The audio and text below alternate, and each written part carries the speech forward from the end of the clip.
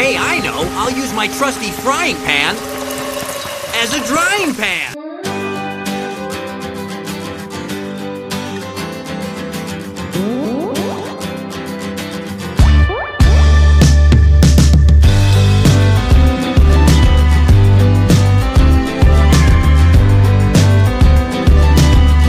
Alright, hello everyone, welcome to Out of the Drying Pan. This is a Pokémon The Series podcast, where each week we watch 3 episodes of the Pokémon anime, and then we discuss them from our now adult perspectives.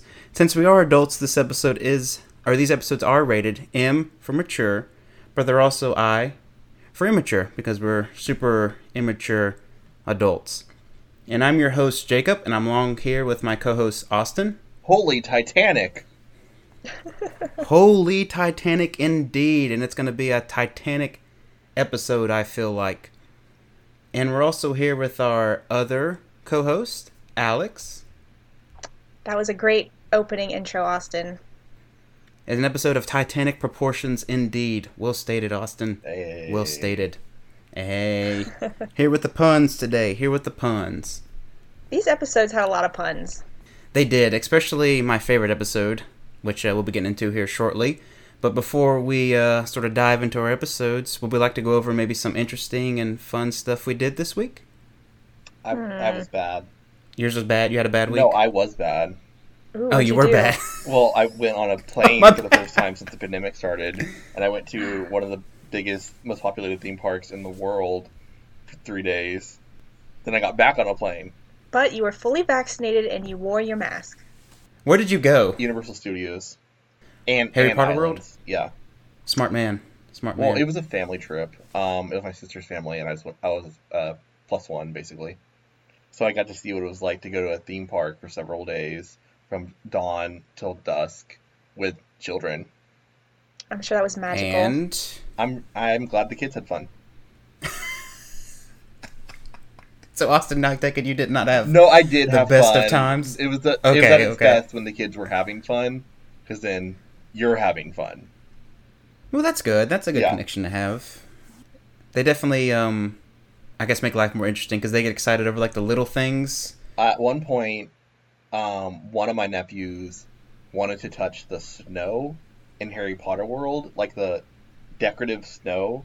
So his dad lifted him up. He touched the white paint. Then he said, "That was so much fun." Aw. Oh, That's hundreds of dollars being spent on attractions. he wanted to touch the fake snow. Yeah. It's really cute. It's It the is. little things, right? Kids are so weird. That's Oh. like, yeah, they just love little things. And I did not have a kidney stone. That is Good. the highlight of the trip. Last time I went there, first, like within 20 minutes, I went on a ride and I got a kidney stone. It was awful. So this time was the first time I got to go there to Harry Potter World and some of the newer attractions without a kidney stone. It was great. So Universal gave you the kidney stone? Is that what you're implying It here? shook it shook it loose from my kidney. What ride did it? The Do you Harry remember Potter ride? Escape from Gringotts, which I was so scared to get on again, but I did it. Oh, I faced my fear. So you weren't scared of the ride necessarily. You were scared it was going to shake loose another kidney Right. stone. But I must not have any at the moment. So what was That's your good. favorite ride? I don't Austin. know. I went on a bunch of rides I'd never been on before because they've expanded a lot. I don't even know. Would you rather go... I know you didn't have a choice this time. Would you rather go to Universal Harry Potter World, or would you rather go to Galaxy's Edge at Disney? Well, Ooh. now that I've been to Harry Potter World, I'd rather go to Galaxy's Edge. Does that make sense? Yeah, and pay like $20 yeah, that's a kind of a dumb for question, but... the blue milk. Oh, I'm totally gonna buy the blue milk. Ugh. Why do we always talk about Star Wars? Because I actually was... I saw episode 9 over the break. That's the reason why I just finished the whole... Like, every episode, 1 through 9, I just finished watching all of them, so it's just fresh in my mind, so I'm just throwing it out Alex, there. you still have yet to watch episode 9. I know. God, when is there time even I don't know. to... You could actually just not watch it and not waste any time. No, so. Alex, guess- you have to see it. Don't spoil anything You because have to see it. I'm just gonna say that. I know. Oh my gosh. We were for... Go on. I was gonna say, for a while we had started watching the movies to like build up to that, and then that was pre-COVID, so that was right before the whole COVID thing blew up last year. Austin is where we stopped. We stopped with Solo, right? And then We watched the Ewok movies. well, that was recently, but I'm saying like when we tried to do the marathon of it, and then it just sort of fell by the wayside, and then of course this whole last year was a cluster. So, now I feel like I have to go back I'm and just do it saying, again. But... Alex, you're the one person on Earth who I would recommend watch episode 9. Oh, why? Oh, I can't why? tell Why? you. Like something to do with Darth Vader? I Something? can't tell you. Yeah, we can't spoil it for you, but when you do watch episode 9, let us know, and we'll put a disclaimer at the front of the episode that our first half of the Out of the Drawing Pan is going to discuss episode 9, and I guarantee you that will probably overshadow the Pokemon episodes, but we need to talk about it because there's a lot of stuff there. My curiosity is piqued. I don't know what it could possibly be that will be so exciting. Oh, but you'll find out. good thing I didn't spoil myself. I'm kind of proud, actually. I'm proud that I haven't like ran into anything on the internet. I know, it's really shocking. You should be Yeah. You should be very, very proud because I watched the the Disney ones, whatever. I watched them after they came out, like a long time after they came out, and every episode was spoiled for me before I even was able to watch it. And Yeah. I don't know, it kind of ruined the experience for me. So good for you for staying strong and keeping the spoilers limited. I haven't been searching for them. Sorry, Austin. The thing I'm talking about is the main plot of the movie, Alex. Like, I it's know, in well, the trailers. that's even more impressive that I've completely avoided it, right? Yes, So... it is. Yeah, that's a topic in itself because the whole movie's spoiled if you watch the 2-minute Right. trailer. You're not gonna get much more than what you get in the trailer. I haven't seen But it at all, so I'm proud of myself. I haven't gone looking for it, and I've somehow avoided any sort of spoiler on like Reddit or anything like that. So, yay! It's the best worst one. Welcome to Out of the Death Star, a Star Wars podcast. You've set the I'm stage your for our host, next Call me- Sandra Binks. I'm Oh your my host, God. Papa Palpatine. Call me Papa Palpatine. Sheev. All right, Austin. Anything else you want to share? Nah. Nah, you good? You good, dog? All right. So, Alex, would you like to go next, or would you rather me? Or I was just gonna say most of my excitement this week was living vicariously through Austin when he was texting me about what he was doing. I barely texted you at all in the past week. I know, but that's like the most excitement I've had was asking you, oh my god, what's your favorite ride? And then, of course, lamenting the whole Dueling Dragons, well, it was originally Dueling Dragons, was replaced by the whatever ride it is, the Harry Potter ride. So that was bittersweet for me. But I've been playing a lot of Red Dead. That's really all I've been doing. Just spending all my free hours roaming around. how far are you into that game? Not very far because I'm only in chapter 2 because I keep avoiding moving on to chapter 3 because that's when the crap starts happening and I'm not mentally or emotionally prepared. So I'm just putzing around the wilderness, avoiding the main story. So That sounds. Well, at least you know it's a good game if it has that much of an emotional impact on you. You know. I mean, I know what happens. I know the whole story. It's not like, you know, I mean, I haven't avoided those spoilers, but I'm just trying to avoid actually having my character go through that and then like, okay, nothing's going to be the same after that. But What I would recommend is this minute you jump into chapter 3, watch episode 9 of Star Wars that same week, and you'll be so like frustrated with the Star Wars thing you won't even think about what's happening in Red Dead. You'll just be like, that's a good point. I need a distraction. combine like a really good thing with a really bad thing, and they'll cancel each other out, and you won't feel any emotions at all. So All right, good suggestion. that's what you need to do. Yeah. I'll do that. I foreshadowed my week a little bit there. Are you good, Alex? Or is there Yeah, anything no, else? that was it. No, nothing more exciting than that, but Cool same deal. old. Well, I foreshadowed my week. I finished watching all the episodes of Star Wars 1 through 9.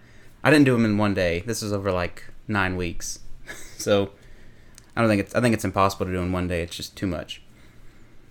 But we'll save that for another episode. But another thing I did was I played a really, really fun board game, and I was interested to know if you have ever heard of or have played this board game, either of you. It is called A Ticket to Ride. Yeah, I almost got You've you that mentioned for Christmas. You I did? almost did. Really? It was Oh my expensive. yeah. It's crazy expensive, and then they have like expansion packs that are just as expensive as the game itself. So yeah, it's super expensive. But have y'all played this before? I have not. Oh my gosh, it is.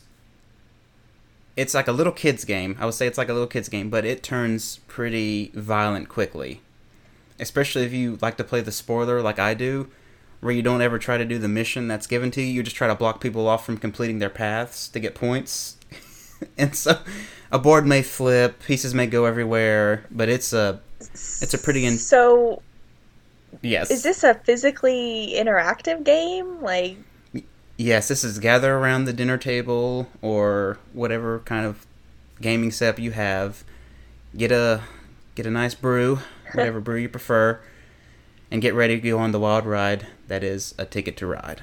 The only board game I know that elicits such strong emotions is Pretty Pretty Princess.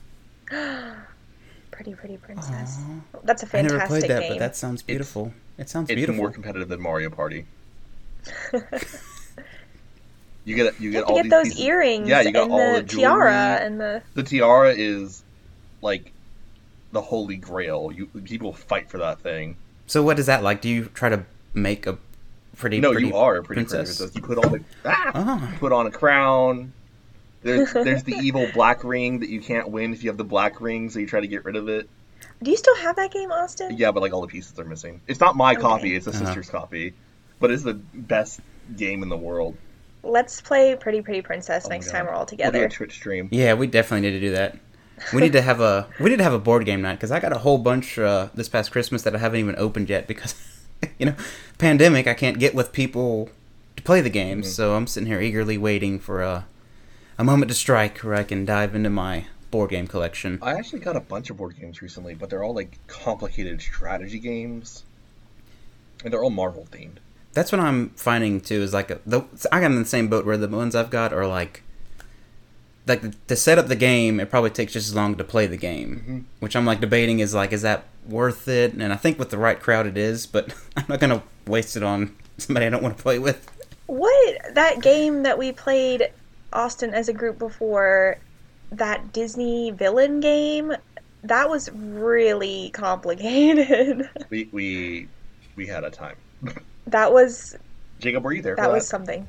I don't think I was. I can't remember. I remember playing like the Cyanide game or whatever it is, and then the what else did we play the last time we hung out at your apartment? Mario Kart Tour. I can't remember. Oh yeah. Yeah. That was actually really fun. I actually really liked that. That Disney villain game, though, that was... we couldn't figure it out. No. I don't know how that's aimed for children. Is it aimed for children? I don't know. It went over my head. It was less... It's less fun when you're trying to figure out what to do in the first place. Then we can't. But... And then, like, you realize you've been playing the game wrong for, like, the past 2 hours, and you're like, oh... Then it just ruins the whole experience. You're like... So the person who's winning shouldn't be winning. They've been cheating this whole time. And, yeah, that's... I hate complicated board games. It's, we did play Oregon Trail that one time. That was fun. Yeah, Oregon Trail. That's what we played. I remember that one. That was fun. I died of dysentery. We could play that again. That was great. I think we all ended up dying of dysentery. Yeah, I think I made it like just past when Alex died, and then I died like the next turn of dysentery. So I think it spread. A snake bite or a dysentery or... You're invaded. Yeah. So, Austin, you look so deep in thought. Are you ready to talk about episode 16? I am, but I'm actually Shipwreck? Really distracted. I think there's a dead pixel on my laptop screen. Oh, no. And it's like right in the middle of my face. Like the thumbnail of my face. No. Oh, my gosh. Like... You could fix that with toothpaste. Oh, can you? I think you can. Rub some petroleum jelly or some toothpaste on it, and I think it, Alex I think it, like... says no. I think it blacks it out. I think it blacks it out. I think you're thinking of the back of a scratched CD-ROM disc, and you can use toothpaste to buff out scratches on that, but... They're all the same. Dead pixels on a screen are kind of, as far as I know, permanent, so... Just imagine it's a star. Like you're looking at the sky at night and you just see a star.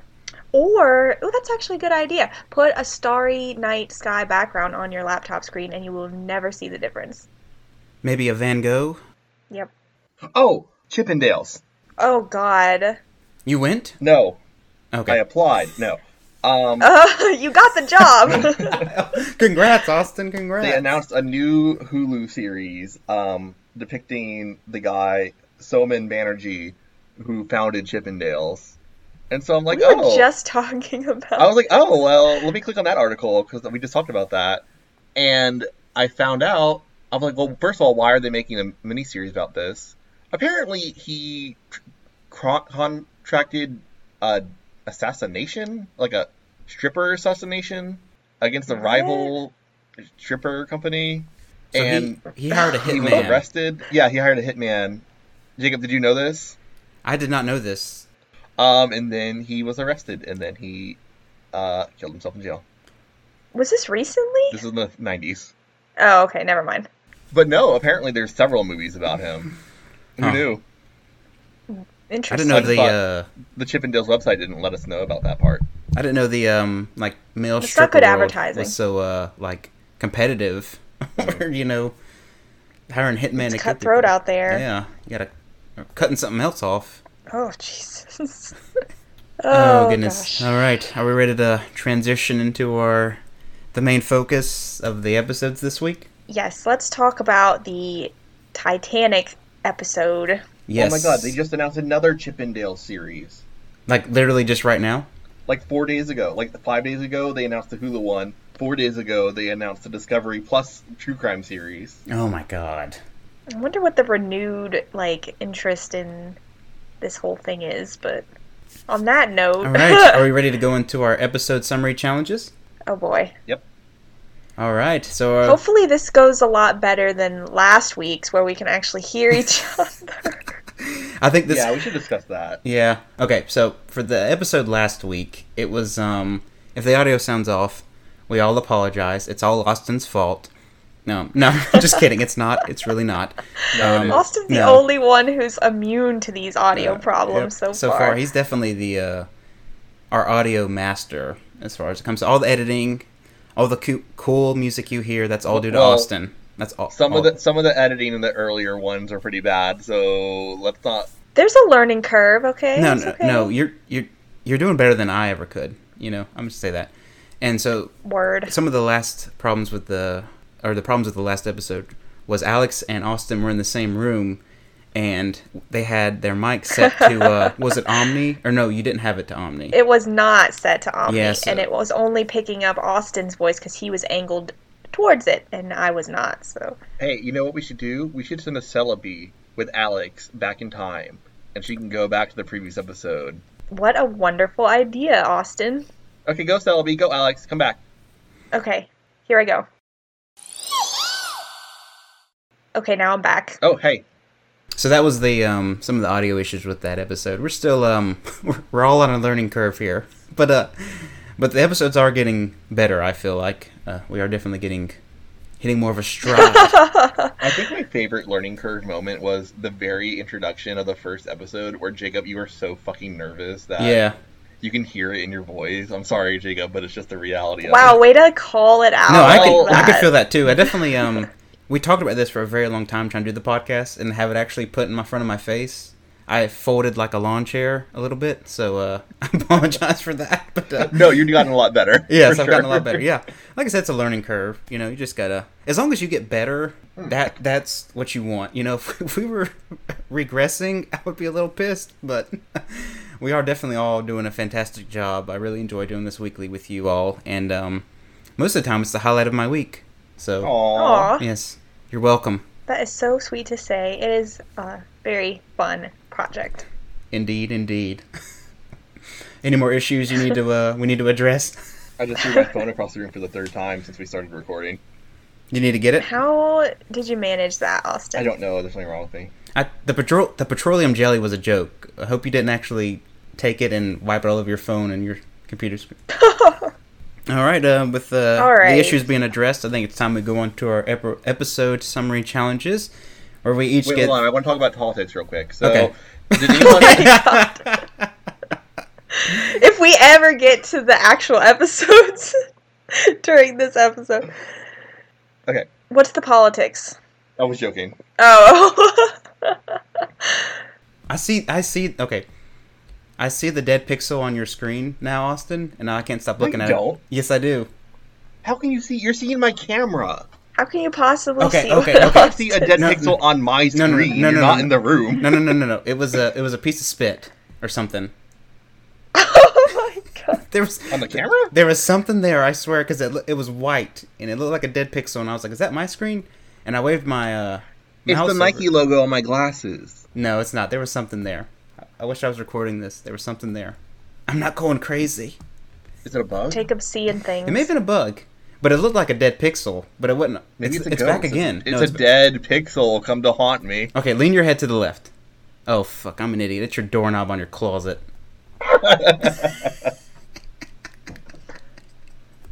Oh, it's the glare off of the Do you see it? Yes, I do. shiny doorknob.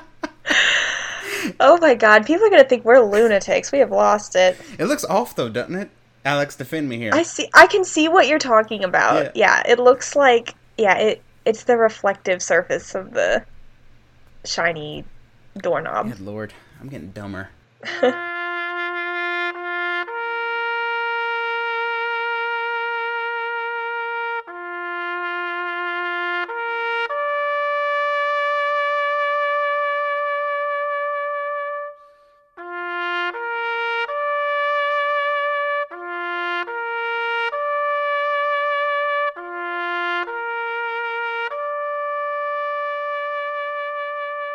So now we'll actually try to transition into our episode summary challenges, where each week we get 30 seconds to give a quick summary of each one of the episodes we have watched. And we're probably not going to be able to do it, but we tried anyway.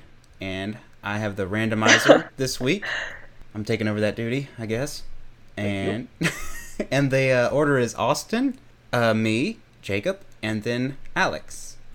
Oh god, oh god. Okay.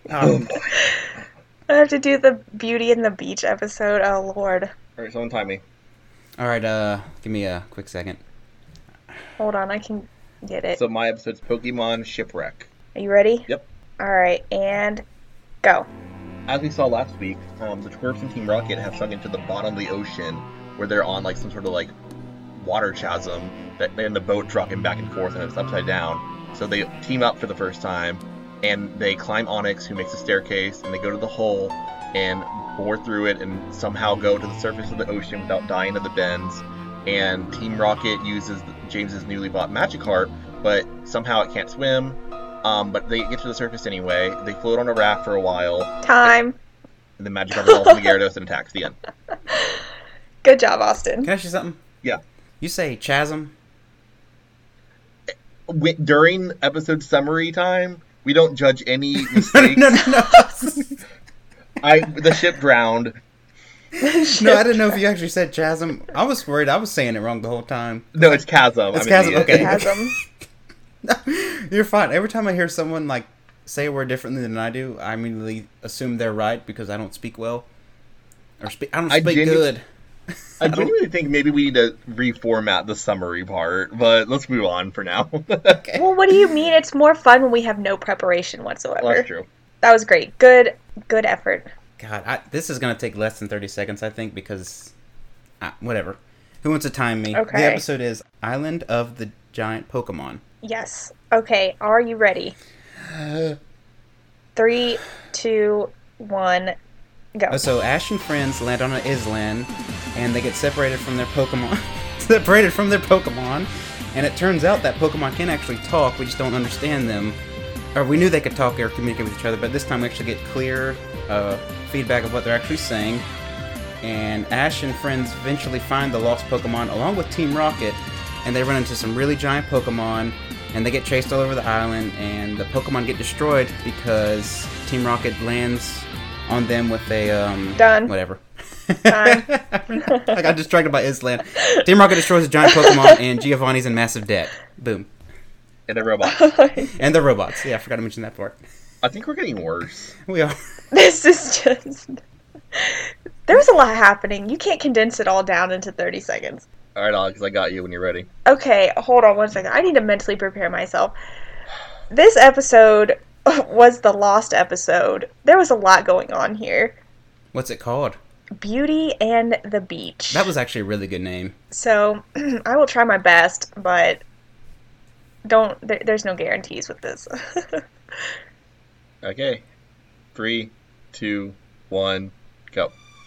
Okay, so after Ash and friends find their way off the island of the giant Pokemon and escape the shipwreck, they are in the town, beautiful beach town of Porta Vista, where they find themselves in some trouble having to pay back Mo, the old man, for destroying his boat. So they work in his restaurant, and shenanigans ensue, where Team Rocket is working at the rival restaurant, and then there's a beauty contest that Professor Oak tells them about to earn some money to pay off the debts, and then Ash and friends win, and the end. I know. Well, it was a lot. How was I supposed to go into the whole? There was too much more happening. You had the hardest one, I feel like. Ugh, this was hard. I didn't do a good job. Yeah. I feel like I never do a good job with these. These were the problem is, see, the first few episodes we did, there's really not that much action because they're really setting up material for the story or whatever. And as we get further and further on, there's just going to be more and more material that gets, put in each episode. So I'll say this. I think we're now at prime Pokemon Season 1. We are. I would definitely agree with that. We have everyone set up, and now it's wacky adventures without a moment to stop. You could say that again. Oh, God. It's like one thing after another. I was exhausted watching this. I'm like, oh, geez. This is for a child's attention span. I couldn't watch these back to back to back. I had to do them one night at a time. It's a lot. Especially when you're typing on your phone and then something else happens and you're like, oh, I gotta note that too. It's like I'm pausing, taking notes, pausing. My God, this is a lot of work. It's homework. It's a lot of homework. Right. Pokemon Shipwreck. Da-na-na. Where to even start with this episode? With Ash, Misty, Brock, Jesse, and James being dead. Yeah, there's the theme running in these episodes that they're all surprised that they're alive at each one of them. Can I just start this off by saying the very first part of this was Officer Jenny and her squad of policemen are just assuming that they're dead. And did they even try to find them and search and mount any kind of rescue effort? Because it just seemed to me that they just assumed they were dead and then hold this funeral at sea. Well, remember, it's Officer Jenny. She can be bothered to take some flowers out of the ocean and throw them in the water. She can't be bothered to use the Pokemon technology they have to actually go down and investigate the shipwreck. Or just the Pokemon. Yeah, right. them dead. Yeah. They didn't even use the Pokemon to go look for them. I mean, you have so many ways to get to the boat, but it's they're dead. I mean, there's several instances of submarines in the Pokemon world, and they could have sent a dive team or a submarine team or even the Pokemon themselves. Go and look, find them. Officer Jenny will not do work. Don't get her wrong. She's not going to do anything. It's so much paperwork to set up the search, to potentially find the bodies. They haven't even let their parents know that they're dead yet. As far as we know, they just they didn't even bother to find out who it was that died to contact the family to let them know. Well, they had their list of names. They did, but they in the later episode wouldn't or not to jump too far ahead. But Ash's mom would be like, "Oh my God, you survived," But it said she had no idea. She had no idea. I came to this beach to mourn you. Yeah, I came to this beach to mourn you. This vacation spot to bring mourning. Yeah, that's a great point. Jenny's useless. Well, I was going to say another fun point of this episode was the regular animals that they had. The regular fish. Ash looks out a window and says, "Fish swimming. This can't be." I'm like, "You're right, Ash. That can't be." They're not supposed to exist. Yeah, they quickly do away with that. So they see the regular fish, and then in my next note, I just put they're really lucky they didn't land in that trench. The way it was teetering like it was. I mean, what are the chances of them actually falling on the Mariana Trench? They land in the one rocky outcropping of this entire trench.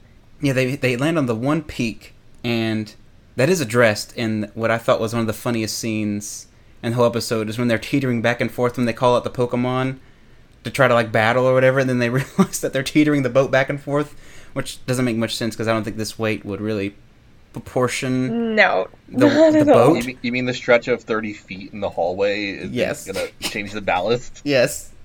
That goes on. I bring that up like later, a but multiple ton ship. but instead of calling the Pokemon back, they just continuously run back and forth. Meanwhile, Onyx does not change the weight at all. Oh, That's- Alex. What? Alex. Oh, this. Yes, please inform well, us. did we want to wait because that was. Well, I guess that was the highlight. I've been waiting for this for years, like to go back and watch this episode. This is probably one of my top 5 moments of like the entire series. Was Onyx when Brock calls Onyx out and he's like, "Onyx, make a staircase." And it's all of like 2 seconds, but it's absolutely the highlight of my entire Pokemon viewing experience. I don't know why, but I love it so much. And he does. He makes a staircase, and they were able to run up to the next level. Is this when... I think I may be jumping ahead there. Is this when Team Rocket gets left behind, or do they follow Ash and friends? They follow them, oh, I they think. follow them? Okay. Because there's one scene in this series that would give me PTSD if I saw it as a kid, I think. You didn't see this as a kid? I think I remember it vaguely, but I'm absorbing a lot more of it now. As a kid, I guess I couldn't handle it. Okay, so they were like, let's just skip ahead. They're over like a fiery chasm. Chasm. Like, they call it an inferno. I'm like, I guess there was like a engine explosion that happened. Yeah. Are you talking about when they wake up and there's the gas fire going on in the... No, I'm talking about the scene you're talking about. Oh, yeah. Yeah. How'd that happen? I don't know, but they use Bulbasaur's vines, and I'm like, I don't think Bulbasaur's vines are that sturdy that you can just walk on them for that far distance. They didn't sag either. Yeah, you're right. They No. just stayed perfectly straight the whole time. They seem kind of elastic when he uses them in that one episode when Pikachu battles him. They seem more a little frail, but maybe he took a Viagra or something. His vines were like really hard that day. Just Oh my god. Bulbaviagra. Well, I mean, I feel like these episodes are such a fever dream that we shouldn't even question the logic. It's just like dream events, just random things happen, as seen with the Pokemon running back and forth. Yes, and we do get an instance of I think this is the episode where we do learn that if Charmander's tail can be put out with water and he will die. Yeah, this was a problematic episode for Charmander. Poor Charmander. They so poorly prepared. They're just like, Charmander, bore a hole. And they don't have any preparation for the tons of ocean water that I have to keep on their heads. Or when they put Ekans and they use acid on the floor and it just keeps coming up and fills the room. And Ash and friends are so horrible towards Team Rocket. Just grab a water Pokemon.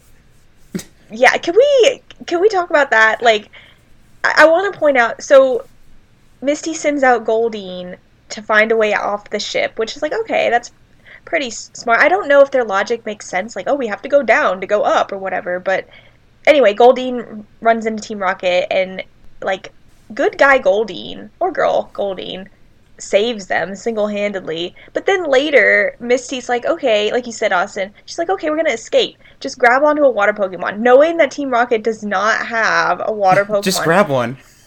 And I'm like, why not give Team Rocket Starmie, and Brock could have used Staryu instead, and they all could have escaped. But and then they're like, oh, I wonder whatever happened to Team Rocket. I'm like, girl, you left him there to die. That's the scene that actually really tripped me out, is when they were drowning, and it shows them drowning. And it shows them, like, not being able to breathe and, like, slowly passing out. That was pretty traumatic for a kid's cartoon. And Ash also has a scene where he imagines his own drowning death. That one, too. That one messed me up. Okay, then, like... And somehow, apparently, Magikarp was able to rescue them. Like, James's Magikarp came through, I guess, somehow, but... floated to the surface. Are we to assume... I mean, here's the thing about Magikarp. They're like, oh my god, this Magikarp can't even swim.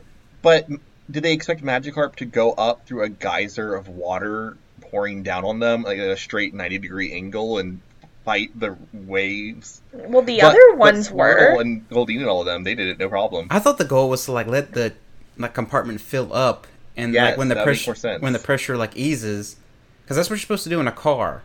Yeah. Like, if pressure doesn't exist in the Pokemon world. I guess not. Yeah. They have no problem. That's what I thought they were trying to do. Like, if in a car, you let it sink to the bottom, and then you can open the door, like, no problem. But if you try to open the door as you're sinking, or as it's filling with water, you're not going to get anywhere. But, like I said, I don't know. I guess they defy gravity and make it out. That's all I can say. There's kind of a suspension of disbelief with this whole thing, but... Fever dream. Long story short, they all make it out onto this raft, which, like you said, Austin, you pointed out earlier that or was it Jacob? They didn't die of the bends, which apparently they're thousands of feet down in the... Oh, it was you, Austin? Well, I want to give credit where credit was due. It was me. It was me. It was me. It was me. One of y'all, both of y'all, somebody pointed out the bends, and they didn't die of the bends, so... Yeah, it's pretty loosey-goosey. That also. Did you ever think about how water-type Pokemon can live in both fresh and salt water? Yes, brackish, salt, that's a good point. Or fresh water. They're bull sharks. And they can apparently breathe for some length of time outside of water, like Magikarp. That thing was suffering. It was on the raft for a while, and it was just flopping. I didn't recall it. They just left it out to flop. Well, they were imagining eating it. I was like, well, poor Magikarp. I guess people really do eat Magikarps. No, Misty says that you can't. Oh, well, she was the only sane one. She was like, oh, it's all, like, scales and bones or whatever, but...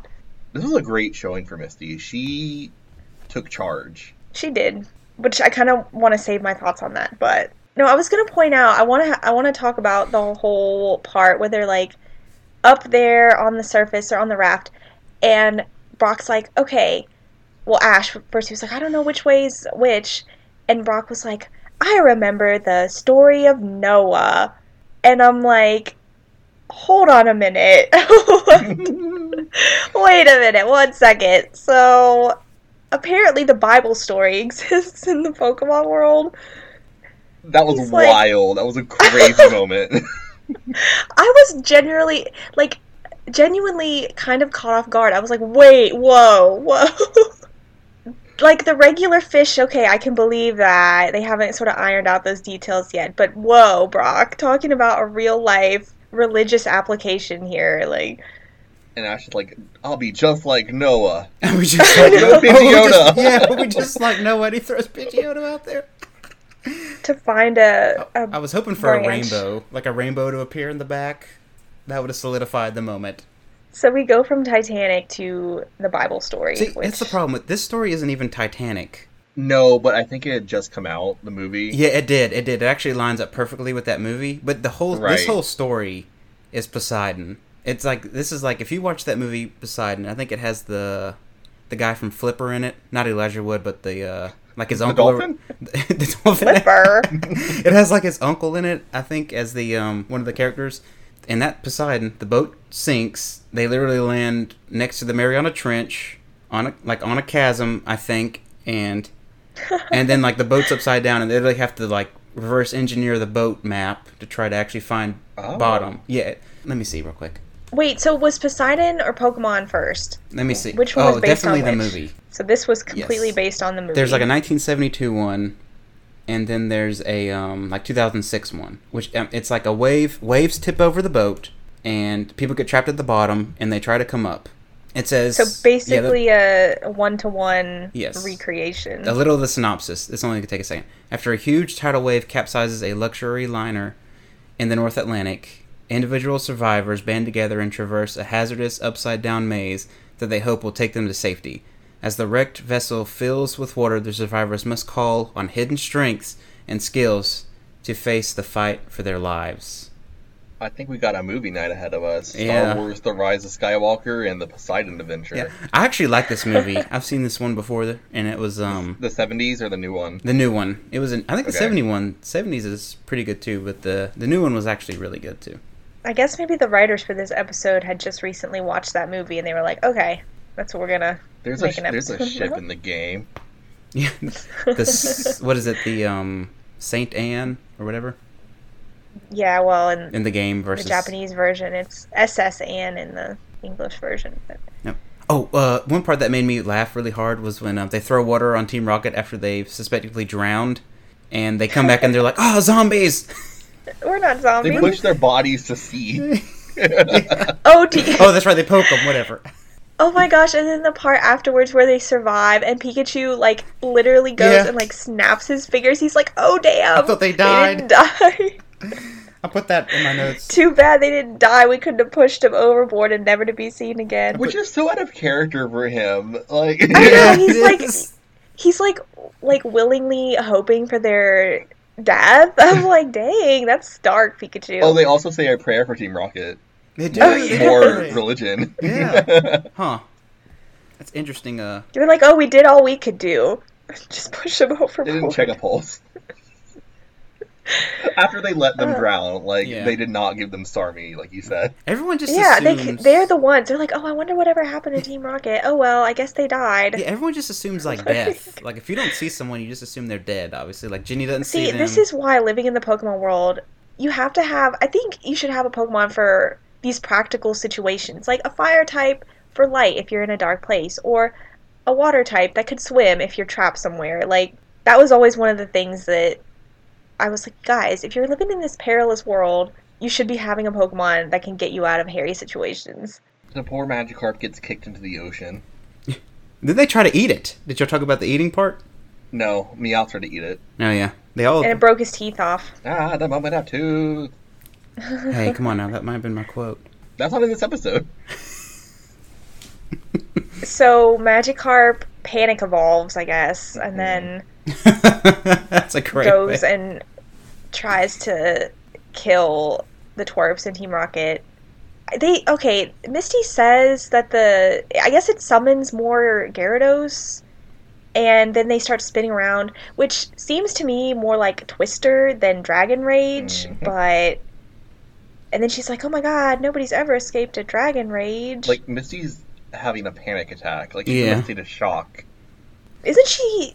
I know this is later, but isn't she scared of Gyarados? Yes. Yes. Yeah, she has like a PTSD moment with it. Like, we're going to retroactively apply that to her. So it does make sense. Yeah. So, but I'm like, okay, I guess they hadn't ironed out all the moves yet. But she's like, oh, Dragon Rage is Gyarados' ultimate move. I'm like, wait, can't it learn like Hyper Beam and all that stuff, which theoretically would be more powerful, but... Dragon Rage always inflicts exactly 40 HP damage. So not an ultimate move. No. Misty's just freaking out. More of a guaranteed kind of move. Yeah. How about why do they she's stop, got some trauma. What's that? So they're fleeing the Gyarados, but then they just stop. Well, it summons that big old Twister, and then it sucks them into the vortex. Right, like it starts roaring, and our heroes just stop rowing away, even though now it's a perfect chance to get further away. That's what I was saying. It was like, I put in my notes, it was like, why stop if you think it's Dragon Rage? Like, they stop and Misty goes, like you said, Alex, it's Dragon Rage. Then keep going. No one's ever gotten away from Dragon Rage. Then move. Keep going. Don't stop. They resign themselves to their fate. They're willing to sacrifice themselves if it means the end of Team Rocket. So that's the last we see of them, at least for this episode, because they get sucked up into the vortex, and what will become of them? We'll find out next time as the journey continues. Twister was introduced in Generation 2. Oh, that's interesting. So, Misty just misidentified the attack because she was food and water deprived after spending a day on a raft after suffering the bends. That's true. So her mind was addled. Yes. I like that. We'll go with that explanation, that it wasn't actually Dragon Rage, it was Twister. Yeah, that's actually cool. So she discovered a move without discovering a move. All right, are we ready for our MVP and LVP? So, all right. Yes. All right, let me pull up my trusty old handy randomizer here. Oh, it's Alex, Austin, Jacob. Yay! So, sorry guys, I know I'm probably going to take the obvious choices here. Better not. Better not. So, MVP, I picked Misty for the reason that Austin outlined, and that's why I wanted to hold off on my thoughts on that, because... Sorry, Jacob. Misty, she's the only sane-minded person about getting off the ship. You know, she's taking charge and making moves and getting things done. Plus, she also pointed out she had built a scale model of this ship at some point, and so she had intimate knowledge of the entire layout of the ship. I'm like, dang, good for her. So she's the only one getting stuff done and being practical. Like, we're not going to battle on the middle of a sinking ship. You can put aside your rivalry until we're, like, not dying. And she has a heck of a memory, too. Yeah, and so she was the one who, and basically being the only water type trainer. Well, I guess Ash had Squirtle, but she's got these other Pokemon that were able to like get them to safety. So Misty for sure. There's no question, and I'm sure my LVP is gonna be Jenny. Oh, I forgot about her. What'd you think? What'd you think I was gonna say? I don't know what you were gonna say. I thought Austin for sure. I'd be like, oh, you're definitely gonna pick Jenny, but I forgot completely. Jenny, for her 5 seconds at the beginning where she assumes these kids are dead and makes no sort of attempt whatsoever to try to help them. So she just throws the flowers in the water and we did all we could. And then does not contact their families. Yeah, presumably. Yeah, because you know what? That makes it even worse. You're right, because they had been, at sea for a couple days at least? And presumably none of the families were notified that they were even dead. They're like, okay. Right. Case closed. But she's, in true Jenny fashion, the worst. So the quote that I had picked for this episode was, during my favorite part, and Austin, I'm sure you know, was Brock when he calls out Onyx and he says, Onyx, make a staircase. And I had another one, but I don't want to take it just in case one of y'all had it. So that was the highlight of the episode for me, was the staircase part. Alright, I'll go. Because my MVP is Onyx for making a staircase. Oh yeah! Perfect. Nice, well done. And I have a double LVP if I'm allowed to do that. Yeah, go for it. Well, I don't know. Jacob, what do you think? I'm good with it. I'll allow My LVPs are both Goldeen and Pidgeotto. Dang! Because Misty sends Goldeen to go find a way off the ship. It doesn't find a way off the ship. Instead, it finds Team Rocket. Then, Ash and Brock elicit Noah, and they try to send Pidgeotto to go find dry land. Pidgeotto just finds Team Rocket. So, every time they send one of their Pokemon out to find something, they just find Team Rocket's drowning corpses. It happens twice. So really, if Goldeen had not found them and left them to drown, we would have avoided the next 20 years of Team Rocket shenanigans. Well, it's Team Rocket. They always live. Yeah, they can't die. They say they're invincible, so... I mean, we haven't got to the point where they start getting blasted off into the stratosphere. Well, they can't die if they're already dead, because this is all a fever dream in Ash's mind. This is Game of Thrones. What is dead may never die. Yep. I'm half convinced they're still in Bill's lighthouse as he's microdosing them. Oh my god! That is what's happening. They're just chained to the wall. Got IVs in them. Okay, that's the new, dark These episodes are reality. Weird. Okay, the alternate my universe. quote is, Jesse and James are doing the motto in their beach fantasy. And they say, Jesse, James with a perfect tan. I love it. They were standout characters this episode. They were great this episode. Okay, Jacob, All right. you go. So my I'll go ahead and state my MVP LVP. My MVP is the physics of this episode. Because it allowed them to get out of situations that normally physics would not apply to, such as the pressure coming out of the hole when they bust the side of the ship out. And my LVP is, he didn't do anything wrong, and we'll say this, but James, because he is constantly scared and disappointed throughout the whole episode, especially when he gets his Magikarp and he's so satisfied that he actually has a water-type Pokemon, but then to find out how useless it is. So, poor James. Poor James. You called me crazy. You called me crazy. I love the part where, sorry to jump in on your LVP, but I love that part where he's in the corner, plotting. Rubbing the gold ball that's not actually gold.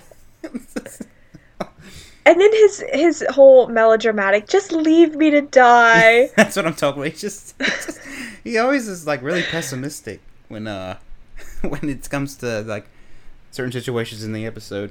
But you know what? Good for Jessie. She's slaps him across the face. She's like, pull yourself together. I'm not going to let you die. I have the dialogue written down for that scene. Oh, you do? Oh, yeah. Remind me. But Jacob, you do your quote first. Okay. I'm sorry. I'm completely jumping in on you, Jacob. No, take it over. He also calls her Jessica, I think, for the first time. Mm-hmm. Oh, yeah. But anyway, my quote is Meowth when he says, I hate water, especially wet water. That was a good topic. All right, Austin, Do you have that quote ready for my us? quote is, I'm going to do the voices. Jessica? Yes, James? Whoever said beauty doesn't last must have been thinking of us. And Jesse says, I'll always remember what a wonderful dresser you were. And James' reply is, so will I. Oh my gosh. How conceited he is. That makes me want to go back and change my MVP to James just for that. But You can. he's definitely. I'm not, but Misty also deserves it. If you take James, I'll take Misty. Okay. They were both good. There's a process for this. Okay, Alex, you have to file an appeal to me to change it, and then it has to go to Section D of the department, and then we have to compile back. Yeah, so if you want to do that, that's fine. Have to appeal to the committee. There's a $20 surcharge. So that's all right. I'll stick with my original. Misty, like Austin said, she deserved it in her own way. James is runner-up. James is the runner-up. And so that episode ends, and now we transition till after the Dragon Rage, where we find our heroes have landed on a nice beach. And they once again, they assume that they're all dead and that they're very lucky to be alive. They wash up on the beach of the seemingly deserted island. And did we come across Team Rocket first in this episode? Like, imploded in the sand? Was that first, or was it the Pokemon? I think it was Ash's Pokemon first. Ash and then says, my Pokeballs are missing. Oh, that's right, Pokemon. And I think Team Rocket is after that? Yeah. Yeah, they're upside down in the... That's where my my notes begin, with Krabby walking up to the Team Rocket, like, head deep in the sand, and then the Krabby looks at the camera and smirks, and then, like, pokes each one of them. And then... So was it gonna, like, eat them? What was the goal here? Like... I think it just enjoyed the pinching. So, I just want to point out that this is our very first, and Austin, I know how much you love these kind of episodes. This is our very first Lost in the Woods episode.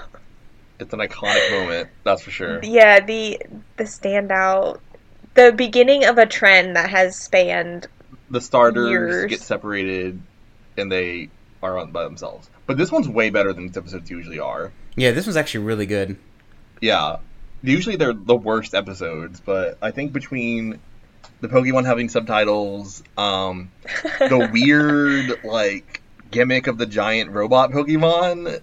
Spoiler alert. Yeah, and, like, just the Team Rocket being Team Rocket. There was a lot of fun happening here. Well, they didn't start out knowing that they were robots. Well, still. What movie is this referencing, Jacob? This is referencing Jurassic Park. I was thinking that. But it was it was the Jurassic Park before the Jurassic Park. So there was a Jurassic Park that was robotic before there was actual dinosaurs. Westworld? Kind of. It was like there was animatronic dinosaurs, but then they said this isn't good enough, we need real dinosaurs. So then they dove deeper and actually created real dinosaurs. I'm going to find out what movie that is. But so actually, another quick little flash of Team Rocket is we find out where Ekings and Coughing came from. Oh my gosh, I did write that down as a note. Yeah, so they weren't caught. No, Jesse and James did not catch these Pokemon. Nor were they given to them by Team Rocket. Jessie got Ekans for her birthday, and James got Coughing for Christmas. Who gave them these Pokemon? Well, James's family is rich. But he's been a runaway since he was a child. Spoiler. Maybe they just sent it to him in the mail? The butler did it. And maybe James got Ekans for Jessie for her birthday. Could be. Because Jessie presumably doesn't... Does she have contact with her family? I don't think so. But she had a number of foster families. So I'm gonna pretend it was James. A former foster parent, maybe? No, I was gonna say James. James got it for her. Okay. That's my personal thought. Okay, I googled animatronic dinosaur movie, and all I found is Tammy and the T-Rex, a 1994 American sci-fi comedy film in which a high school student named Tammy, whose boyfriend Michael has his brain implanted in the body of a robotic T-Rex by a mad scientist. I just want to stop you right there, because we're going to be watching this movie. I hope you know. Well, we never saw Theodore Rex with Whoopi Goldberg. Is that what it's called? Oh, Lord. I have no idea. But this is a definite add to the list of wacky 90s movies to watch. So many movies. Who's that Pokemon? It's network connectivity issues.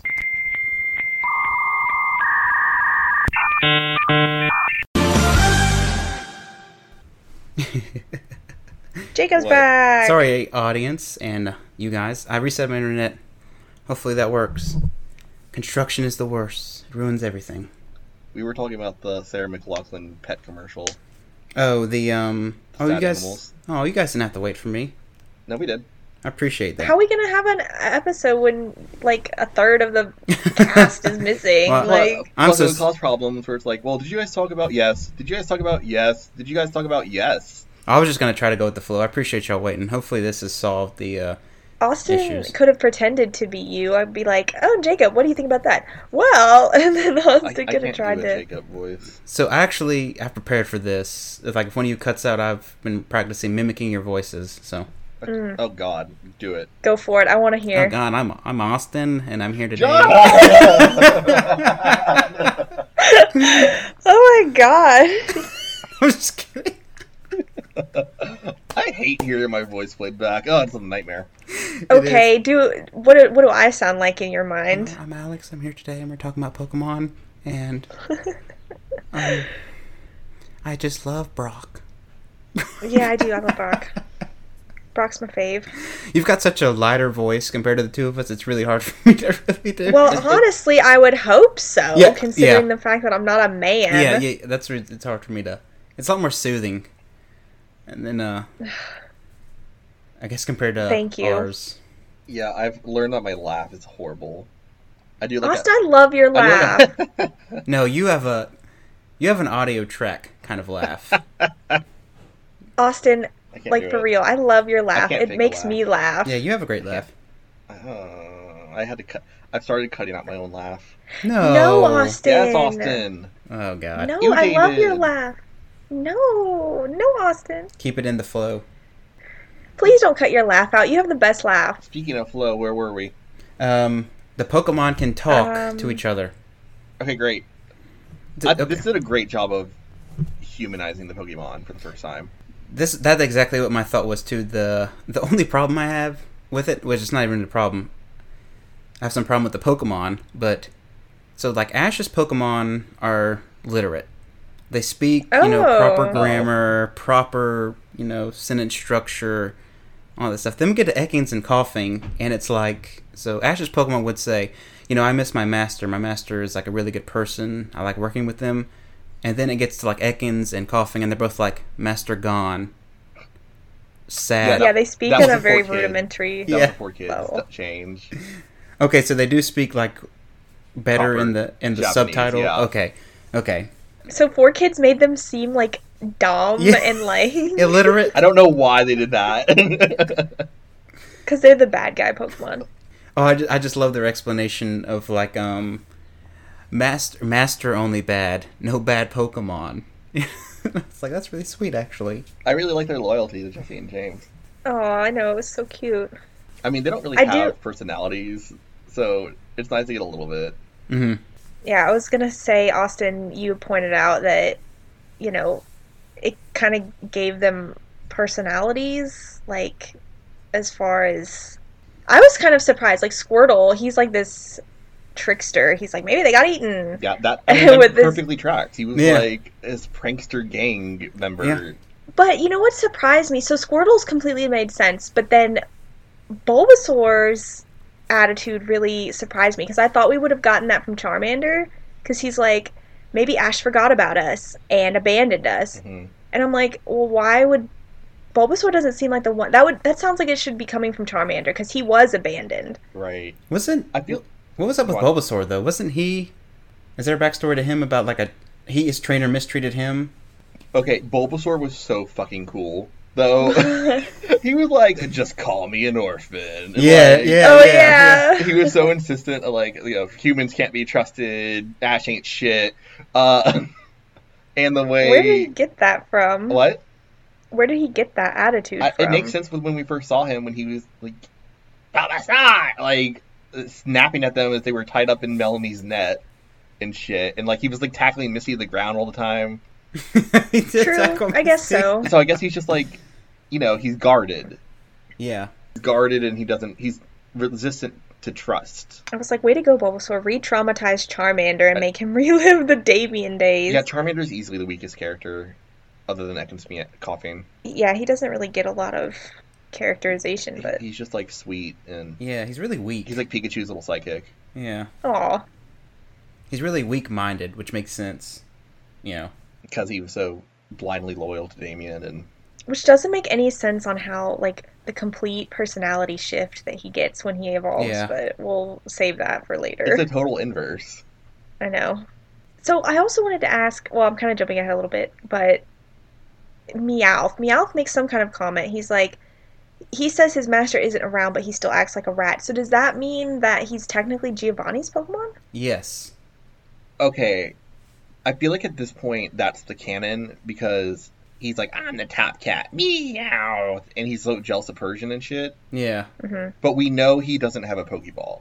How do we know that at this point? Because he's gone into Pokeballs. So he doesn't technically belong... Well, he obviously assumes he belongs to Giovanni. Right, but he's a wild Pokemon, I guess. I think he's loyal to Giovanni, but Giovanni doesn't want him. So it's kind of like he... Giovanni does not give a shit about him. Yeah, like he wants Giovanni to be his master, but Giovanni's just like, you know, I don't want you. Useless cat. Poor Meowth.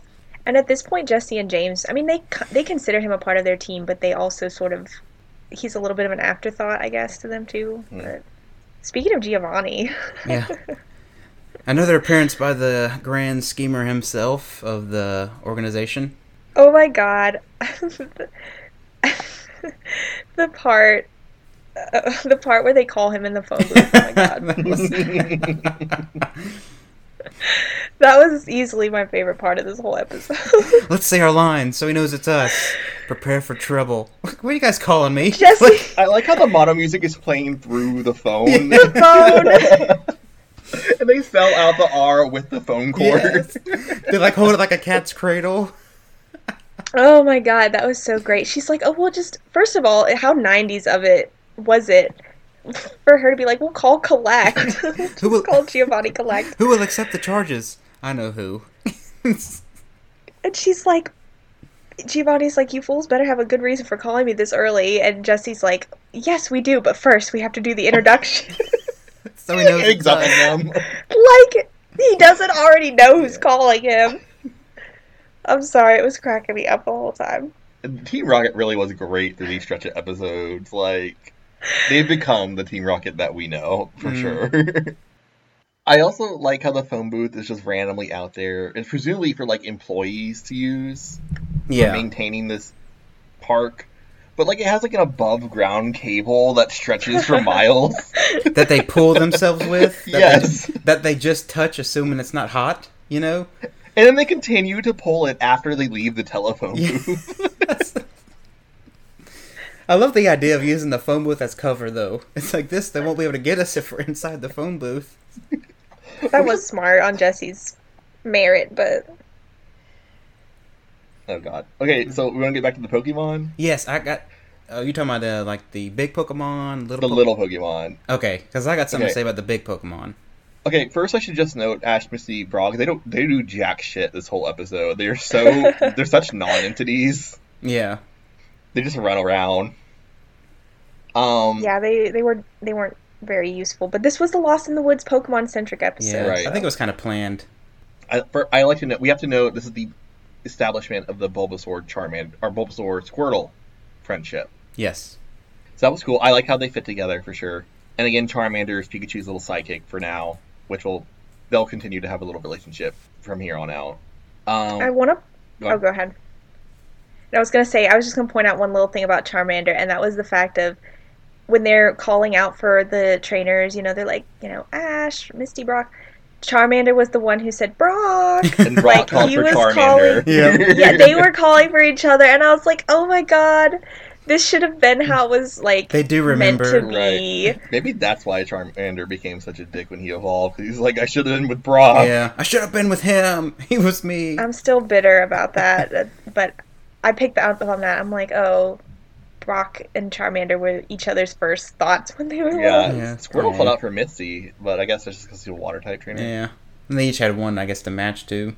Right. I think Brock also called for Bulbasaur, and he caught him when they jumped at the cart. Yeah. Aw.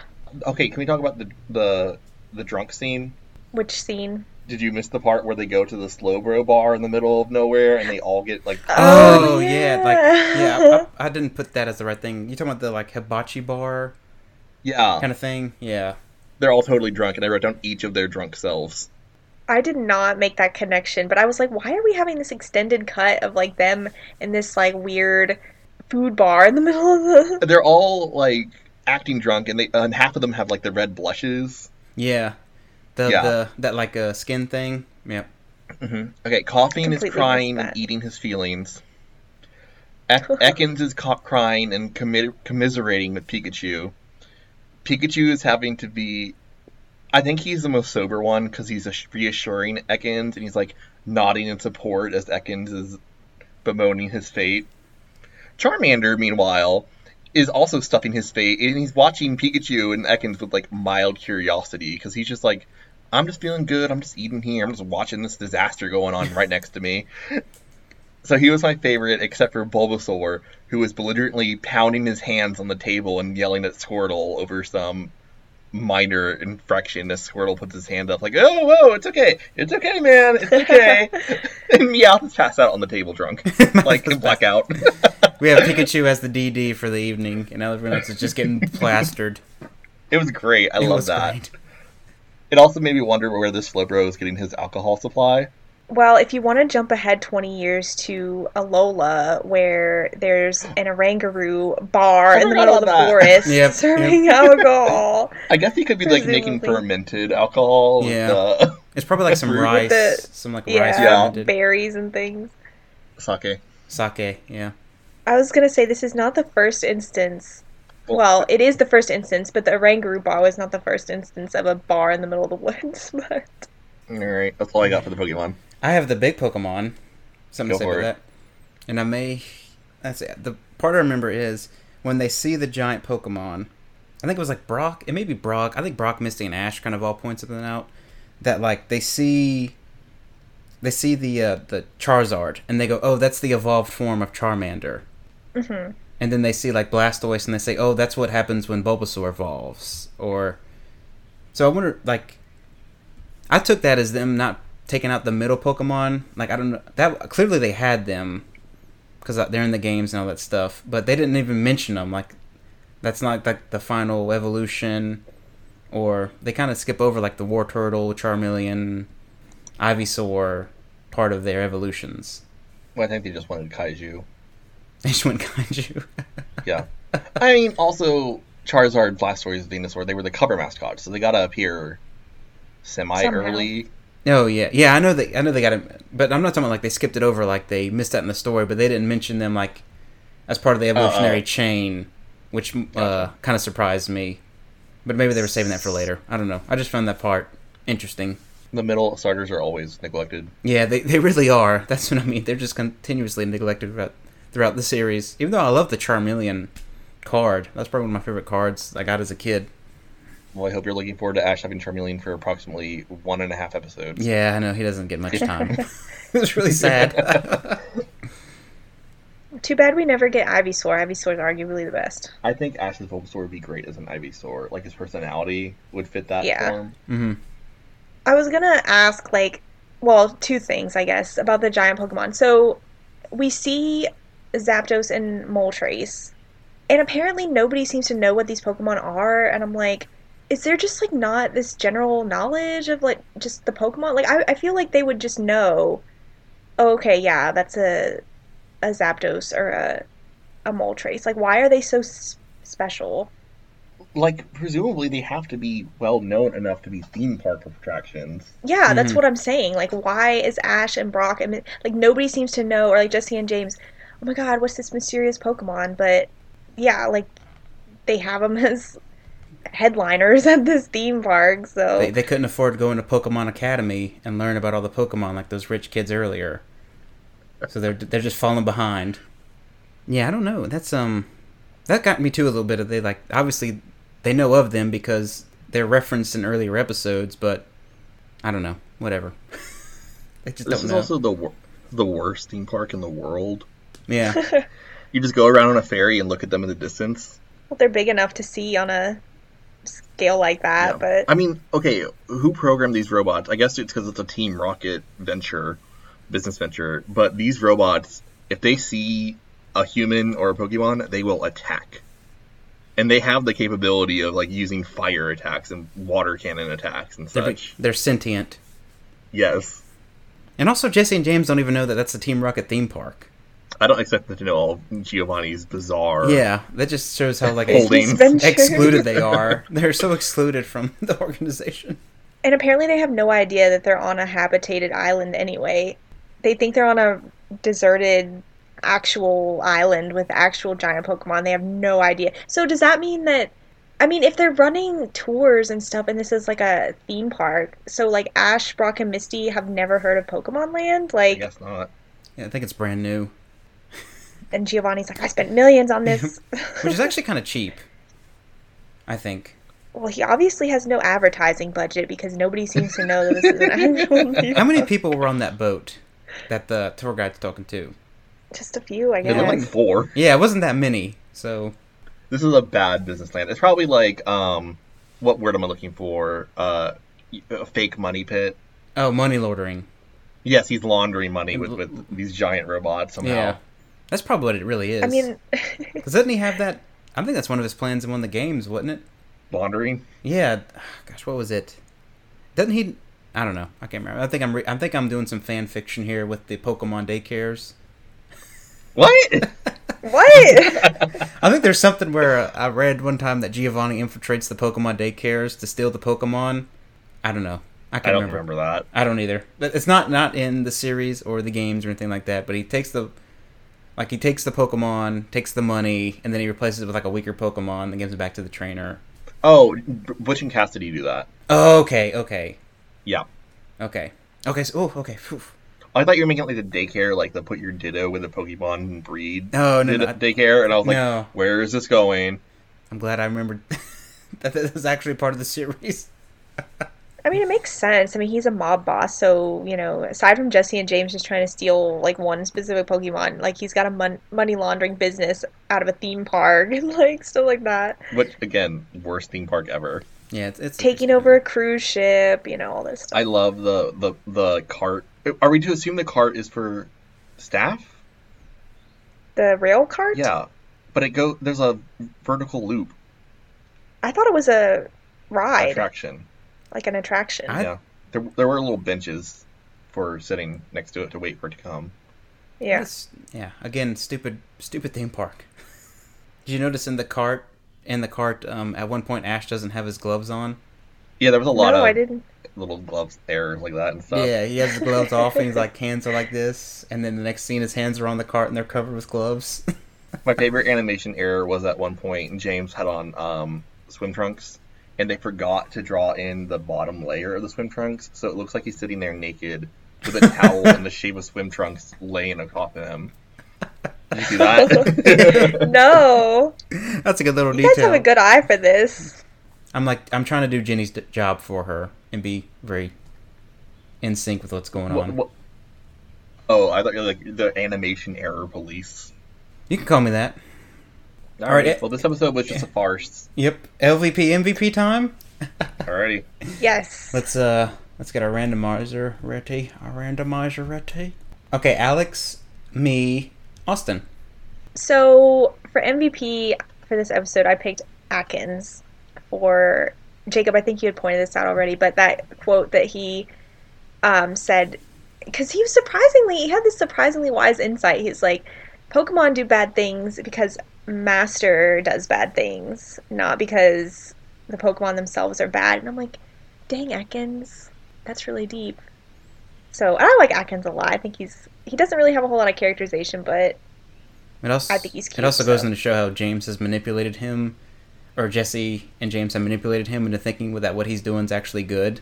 Well, I think he's aware of that. That's the whole point. He's aware that they do bad things, but that's because Jesse and James tell them to. So they just listen. And they have that, like, blind loyalty going on. So, but you know what? At the same time, Jesse and James are not truly bad either. I mean, they're kind of bumbling idiots. I mean, they go around and, like, you know, do bad stuff. But at the end of the day, they're not evil. Like, they do have remorseful moments. Like the lighthouse episode where James is like, I feel really bad for doing this. Maybe we shouldn't, like, blast shoot this Dragonite with a bazooka gun. And, like, they were rooting for Ash that one time when he was trying to fight Lieutenant Surge, and they did that whole cheer, and, like, so they're big softies deep down. Yeah. But I think we've officially established that the two groups are allies, even if they don't realize it. Yeah. Really, like, they're companions in life through, like, a really weird set of circumstances. They're a dad in the Force. Yes, thank you.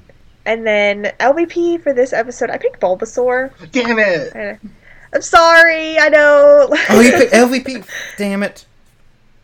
Did you both pick Bulbasaur? Yeah, I had Bulbasaur as my LVP as well. Damn, okay. It's kind of an easy choice. Sorry, I thought that was kind of a little bit of a lesser obvious one, but no, I picked Bulbasaur just because he re-traumatized Charmander, and he was generally being skeptical, like, you know, Ash has abandoned us, and all these Debbie Downer moments that he had, so I picked him. Okay. I just picked the quote that Meowth said. He's something to Atkins to the effect of, like, I'm twice as smart as this 2-watt light bulbs you're calling masters. I was like, damn. That's pretty good. That was a pretty good burn. I love how they tied Meowth to a tree. And ate in front of him, too. They're just like, oh, this food's so good. Meowth just sit there like, I want some of that food. Okay. They knew what they were doing. Pikachu did go back and save him, so... Yeah, which is why him snapping his fingers because they weren't dead at sea was so weird. It was very out of character. But then Meowth goes, I'm lucky I was able to get out of that by myself. And just runs off. Alright, so, since I'm next, my MVP was Pikachu for kind of taking the role as the leader and keeping the group together when they were lost, keeping the faith, saying, hey, Ash is coming back. I know him. He's a good trainer. He's a good guy. I'll vouch for him. So good on you, Pikachu, for recognizing that Ash is in it for the long haul with you.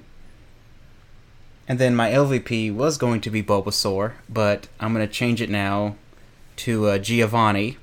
Damn it! Because I knew Austin was going to get that one, too. Oh, Austin! I was so glad that I was second, because I knew Austin was going to take Giovanni. But I picked Giovanni, obviously, because this is the dumbest theme park I think I've ever seen. And if it's money laundering or whatever, that makes sense. But this is a stupid theme park. And that's mainly it for him, because it's just a dumb theme park. And plus, he won't ever let his people who work for him hear his actual voice. So it's really, that's also really weird. He's got that, what was that, I keep forgetting the Inspector Gadget guy's name, but... Dr. Claw. Claw, yeah, he's got the claw thing going on, which is just odd. My quote will happen to be the scene where I think, let's see if I can find it here. Oh, where'd it go? Okay. This is when Team Rocket's looking to actually try to use the payphone, and they're talking about they actually have a streak of a little bit of good luck, but then they come across the telephone and they go, without any change, our luck has changed. Leave it to 4Kids to throw in some... To pun it up. Quality. Alright, I'll go. Good luck. I'm out of options. My MVP is gonna be Squirtle. Aw. Because he was really cute. Bulbasaur's my favorite. And I actually, despite Bulbasaur being a dick, I really liked Bulbasaur's, like, aloof personality in this. But Squirtle was funny. He was, like, the comic relief. My least valuable player will be the enormous robots that when a tiny Pokemon comes up and says, "Yo, brother," the reaction is to kill it. So kind of Giovanni by proxy. My quotes, I have a bunch of them. Ooh, lay them all out. Okay. Wordle says to Meowth when he's tied to the tree, "Are you sorry for all that you've done to us?" Meowth says, "I don't apologize." And Squirtle says, "The no food mere Meowth," and then he like happily eats the food and smiles at him. That's fair. One was I already alluded to was Squirtle saying to the Blastoise bot, "Yo, brother, let's see. Sure is nice weather, isn't it?" And the entire part of the end where Jesse and James are narrating what's going to happen right before it happens. Wait. They're in Oh, the when mine they're car, going down the track. and Ash is Yeah. like, well, maybe our luck's changing. And Jesse and James are like, well, no, based on our recent run of luck. And they They lay elaborate out. on every single little thing that's going to happen. That's They're really like, cool. first the brake is gonna break off, and then we're gonna fly into the atmosphere, and then We'll hit something, and they hit the Zapdos. oh my god, They really have been having a hell of a few days. And it Okay, continues. that's it. And it continues, too. Yes. I'd also like to point out that Pikachu refers to the twerps as Ash and those guys. But you know how cute it was, like, you know, when they're flying through the air, and then like Ash goes to catch, like you said, when they get caught in the air, and Pikachu's flying towards Ash, and the expression on his face, I thought it was so cute. Like Pikachu genuinely happy to see Ash, and he's defending him the whole time. He's like, no, Ash wouldn't leave us. Ash cares about us, kind of thing. So I think we've officially crossed into the realm of Pikachu being loyal to Ash unconditionally. That was sweet. He was cute. So who wants to do a Lost episode? Okay, yeah. All So right. we're let's start- actually we're watching this in the actual order of release. So we're not episode 18 for us is not the Tentacruel episode. It is the Lost Forbidden episode, Beauty and the Beach.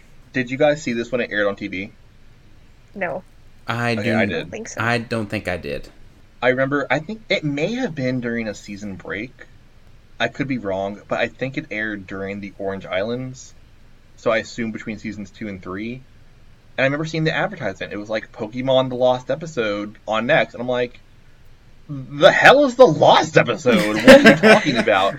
Is this the Wait episode? a minute. Is this the episode where Ash catches the Tauros? No. That is They awesome. advertised this on TV, Yeah, even this though it was was aired on TV. banned? was And I thought it was WB. like the whole thing. banned though. Okay, here's my knowledge as a child. Okay. At age like 8 or whatever. I remember the commercial. It said Pokemon The Lost Episode airing today, and they even like designed a little logo for it. It was like the Lost Episode, I think, in like the Pokemon logo font. And I'm like, okay, what the hell is this gonna be? And then imagine my surprise when Brock's gone, Tracy's here. All of a sudden, we see Mewtwo and Mew opening the theme song, and it's literally a Lost episode. It's Ash, Misty, Brock, and they're on the beach, and it's like season 1 again. And I'm like, whoa, this really is a Lost episode. And So they aired this as we were in Johto at this point. we were And- in Orange Islands, I believe. Orange Islands. Orange Okay. Islands. Because I remember being surprised that Brock was back. Huh. Right. That's weird. And it starts with the recap of the Island of the Giant Pokemon, so I knew exactly where it fell in the timeline. And I remember distinctly being like, okay, let's find out why this episode was lost. What does that mean? Did they like lose the master copy, the videotape? Yeah, was there translation issues or like, Well, my thought was, as a kid, I was like, well, this is a weird episode. It has nothing to do with Pokemon. They're just getting into beach hijinks. So I was like, well, maybe they just didn't air it because it was boring and had nothing to do with anything. But then to your surprise, Should we save that for later or get yeah, up we'll save front? that for later. Okay, when we okay, come let's go to across the that episode point. then. So y'all Can did I not see just- this on TV. No. No. Okay. But can I just ask that I thought that even though it was a banned episode, a lost episode, the English dub version still cut out some of it. Right. So I'm going to speculate that this was dubbed later. This was not dubbed as part of season 1. Because Meowth is already Maddie Boston. And I don't think he's Maddie yet, where we are in the episode continuity. And one of the songs they play is the season 2 Orange Islands theme song, instrumental. Okay. I think this was dubbed as a special Okay. later on. gotcha. Yep. And you can tell Huh. from the voices, their voices are slightly different. Mm-hmm. Okay, that makes sense. I was like, Meowth definitely sounds different. I knew that was different. Okay. So I think you're right. That has to be what happened. They had settled into their roles a little more by this point. Yeah. There definitely was a lot more comfortable like dialogue flow. Mm-hmm. And so I guess we'll just jump right into it. We actually do get in some of the beach hijinks, like right at the beginning, with like Brock and Ash swimming in the water, and then up comes Misty, and it's I could see this is a weird episode. I don't even like talking about it. Yeah, they talk about how it's kind of weird seeing her dressed like a woman or looking like a woman. She literally looks exactly the same as she always does. Yeah. But they get rosy. Let's put it that way. Ash and Brock get a little rosy in the cheeks. They're like slack-jawed. It's disgusting. Yeah. I mean, I generally don't approve of the sexualization of 10-year-old girls. I do not either. Let's disclaimer, nobody on this podcast approves of what was going on here. Not even in the slightest. Okay. First of all, I just want to back up for 1 second before we go into that whole deal, but they're in a place called Porta Vista, which does not exist in the games. It exists just entirely... Like, it's Acapulco, and then the town is Porta Vista, and it doesn't exist anywhere else. I did not know that.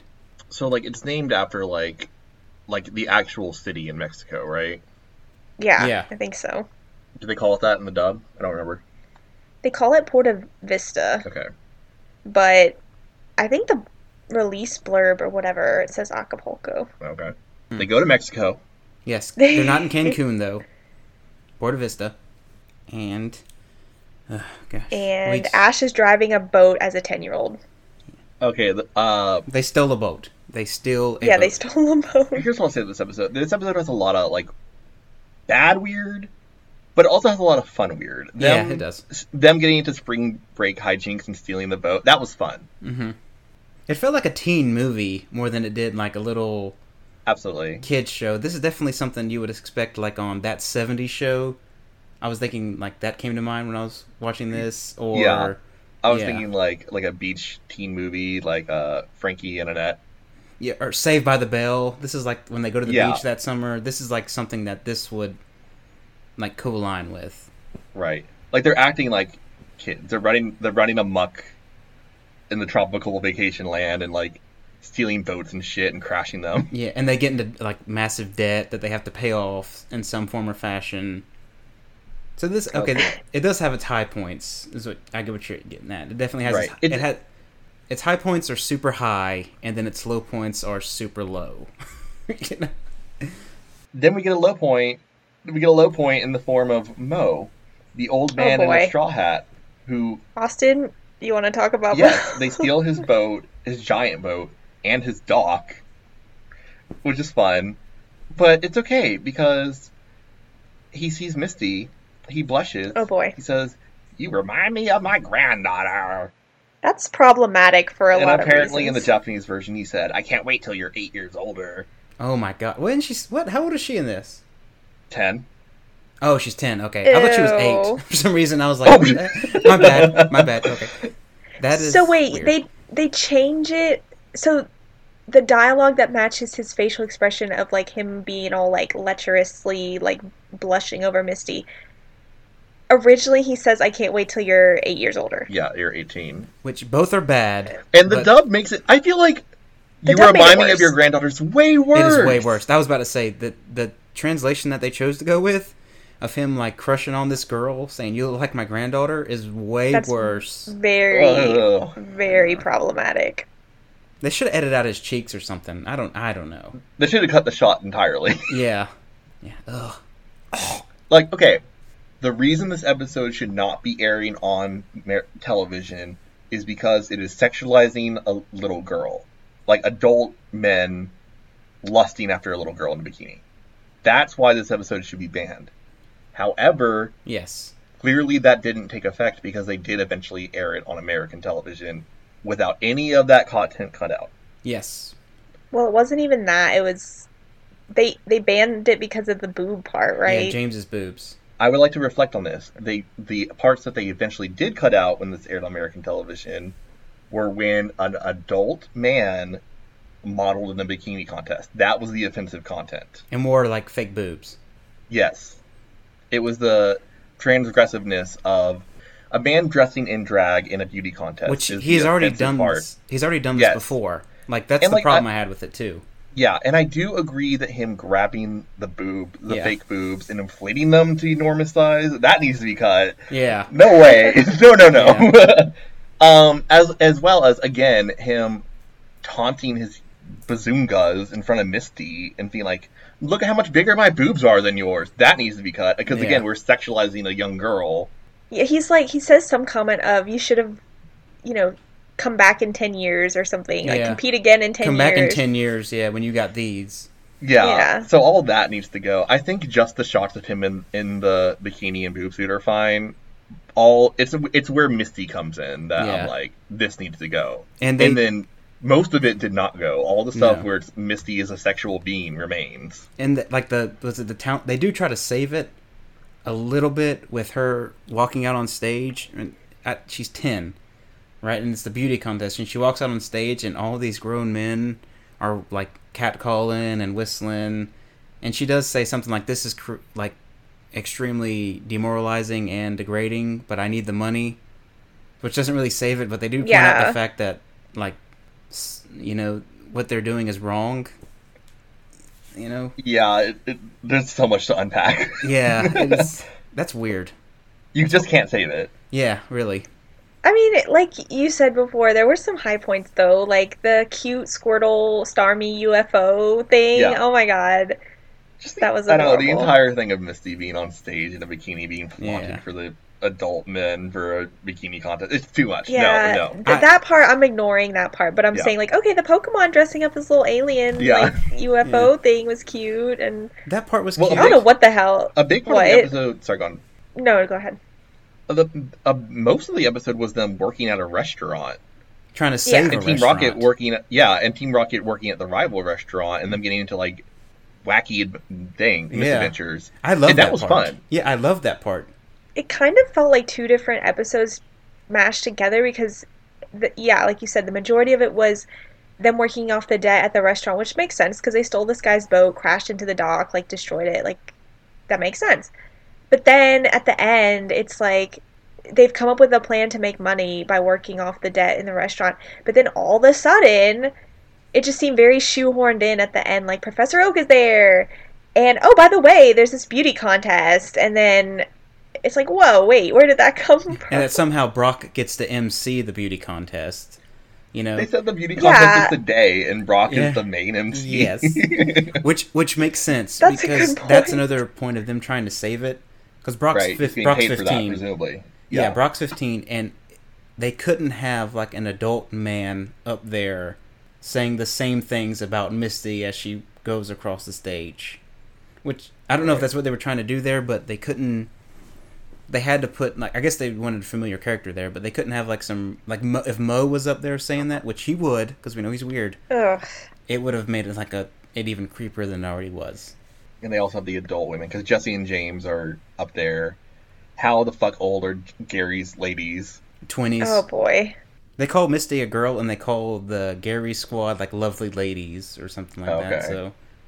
What was going on? Speaking of weird, what was going on with Atkins and coughing? Like, Brock was trying to explain it. He's like, I think it's an Amistar. I don't really know. Like... I like how also the dub cuts out the Team Rocket stuff but keeps that scene, and so I imagine it's a total non sequitur. Like, what the hell is going on?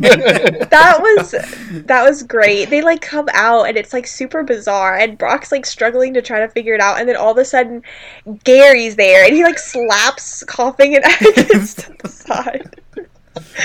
And then oh my god.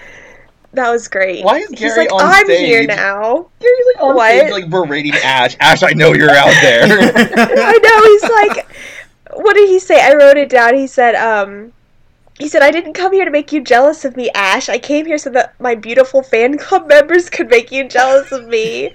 Gary's such a prick. And then Oak is like, oh yeah, I forgot. My grandson's here. Ash also goes on stage. He marches on stage and is like, let's have a battle. Yeah. Brock has to leave the MC booth to break them up. At least Ash doesn't punk out, though. Like, if somebody was calling me out, I think I'd have to go up there and call him out, too. I like to imagine you're just like a regular spring breaker in a Mexican city in Japan. And you're there for the bikini contest, and like all this crazy shit is going on there. There's a child with a side ponytail and a bikini. There's someone there who has inflatable boobs that go up to 4 times their size. There's a child parading on his fan club of adult women. Amistar Ekans coughing is there. Like, what is going on? Who are you people? This is not what I paid for. Yeah. This vacation sucks. I had another one of those moments of like, okay, one of the top 5 anime moments. So like the first one in this trio of episodes was the Onyx make a staircase, but then you had the scene with Professor Oak and Delia. Like, we reference this all the time. Yes. And I need you to talk about it. I need to talk about it. You talk about it. Top 5 moment. This comes up in our conversations constantly, even all this time later. I guess we got to rewind. Yeah. It came up in our like second episode of the podcast too, or the first one. Yes. Yeah. Yeah, it did. And I'm like, and I forgot that this was the episode where it happened in.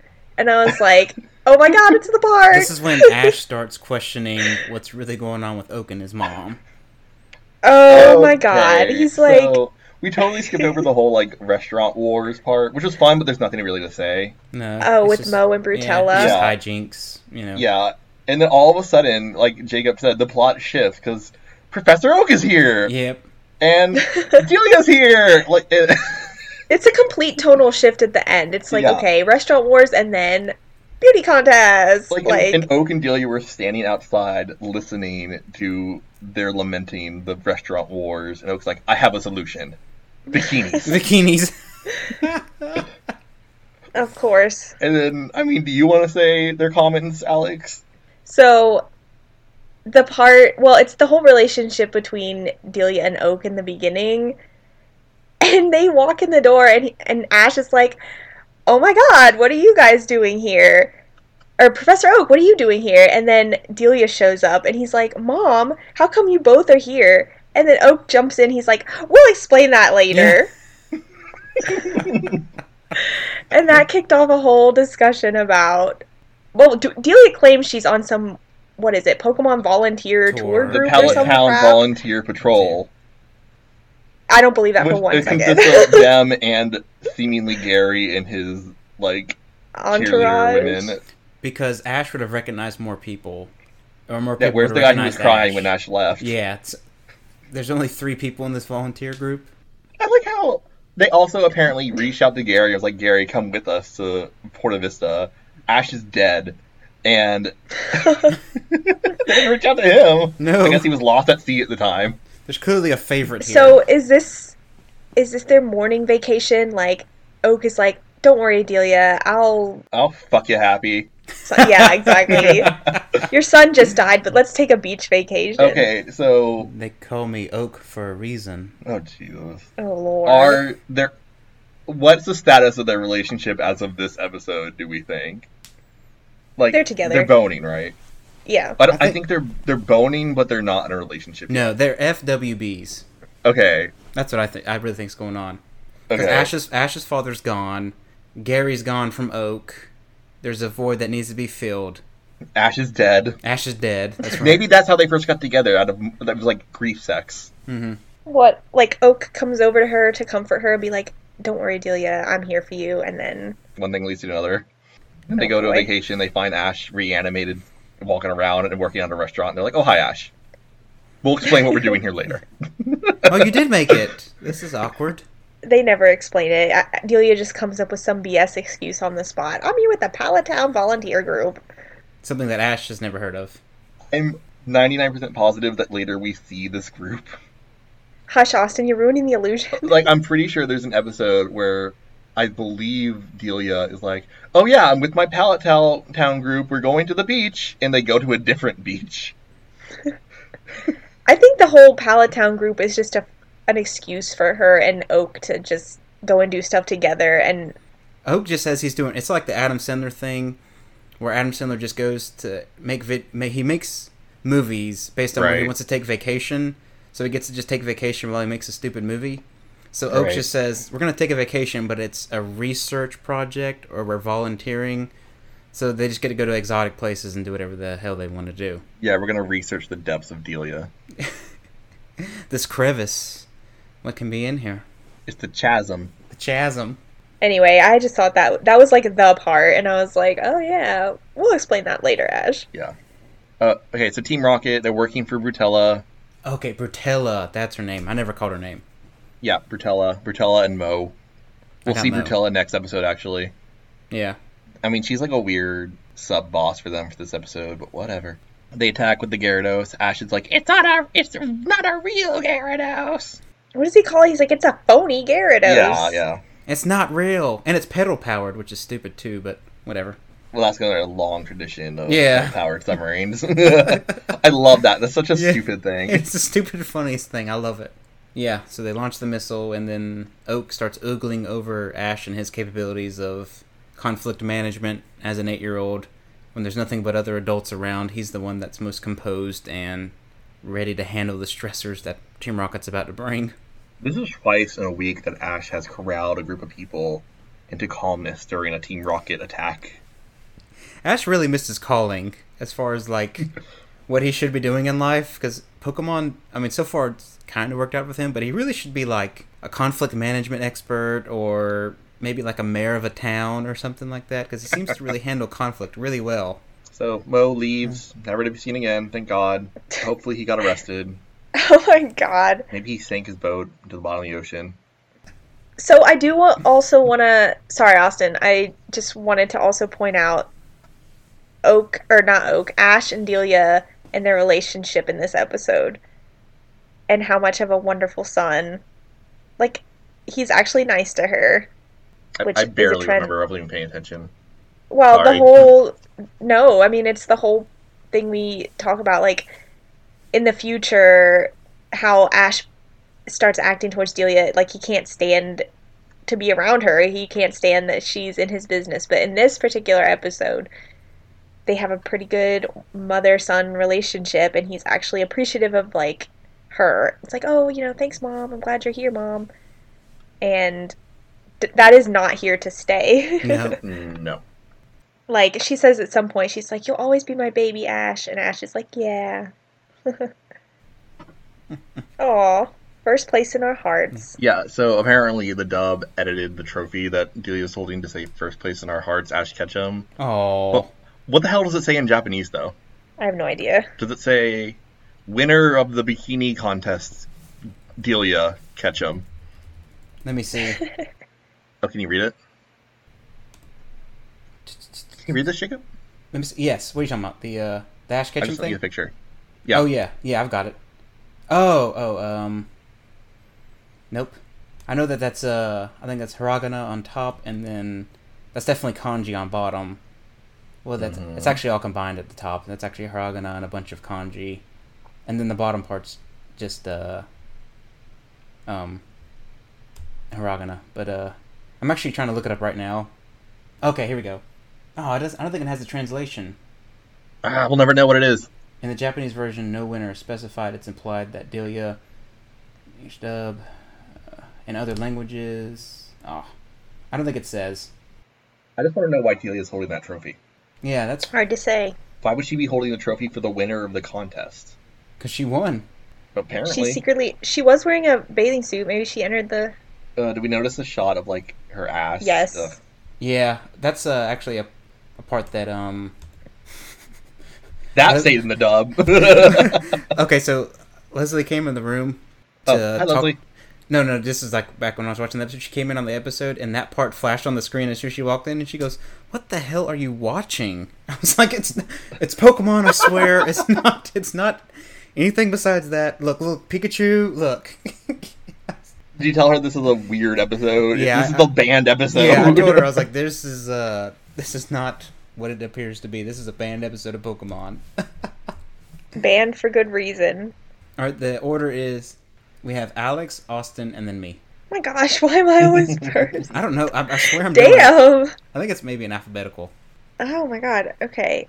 Did I even have... Oh my god, I didn't even write down...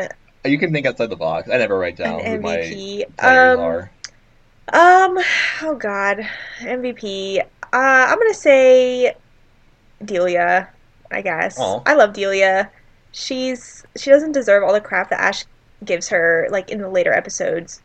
But she was a loving, caring mom. She came to support Ash, and, Ash actually treated her as a human being in this episode and not some sort of, like, terrible annoyance. So I like Delia every time she shows up, so she's my favorite. And then LVP, of course, is Mo, the lecherous old man who compares Misty to his granddaughter in a terrible way, and that was just gross all around. So, well, actually, you know what? I guess also in addition to Delia as being MVP, I also like Squirtle and Starmie in this episode. So, with their little UFO routine that they did, super cute. Oh, Brock called Starmie Staryu. Oh, did he? Yeah.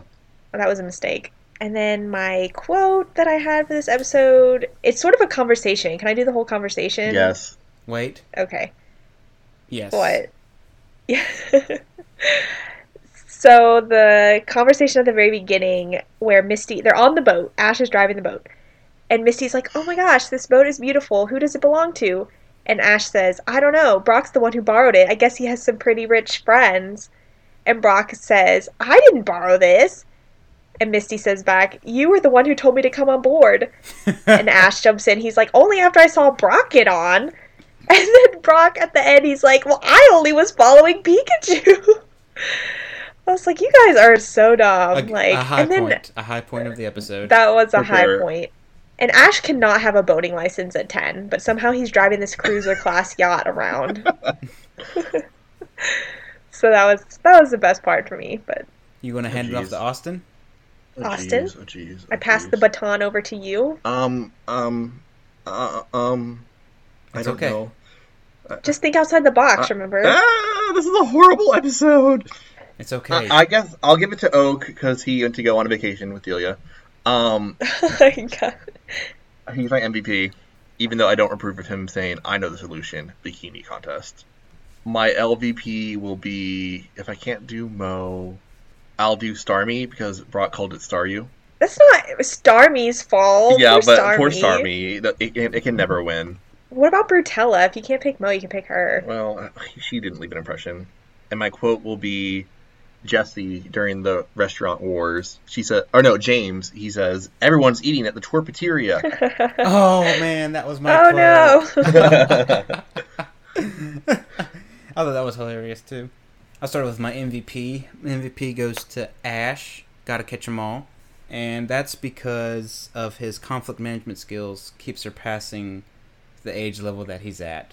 I think it was very mature of him to handle an incoming missile with such calmness. I appreciate Ash. And then my LVP was the old lady, or Bertella, is that her name? Mm-hmm. Because she's just, she's picking on Mo. Apparently he owes a debt to her that, I don't know if that's ever talked about why. And then going to my quote. Okay, I got one. So it's after Team Rocket, I think, originally crashes on the beach. Meowth goes, I wanted to hit the beach, but not like this. Meowth. Austin, I can tell you're completely done with this episode. What a wild ride. I don't blame you. Are we ready to wrap this up? I think the next time I'll be this over an episode is when we get to Jinx or some shit. Yeah, this was a tough episode. This was a really tough episode to get through. But we talked about it successfully, I believe. So we tried our best. And we did First try. First band episode complete. Yes, there's going to be more. So I hope you all enjoyed listening. To close out this episode, just a reminder, if you have any questions or comments, you can email us at outofthedrawingpan@gmail.com. And you can also find us on Twitter at @drawingpanseries. Again, that's @drawingpanseries, and that is on Twitter. With that being said, does anyone have any closing remarks or anything they want to send us off on? Not that I can think of. Although this trio of episodes was very entertaining and had my two top moments, probably, of the whole anime. So, but we did it. We got through. Austin? No, okay, I'm Austin's done. Goodbye. I'm out. Austin's done, and we're all done. So that has been episode 6 of Out of the Drawing Pan. Join us next week or for the next episode as the journey continues.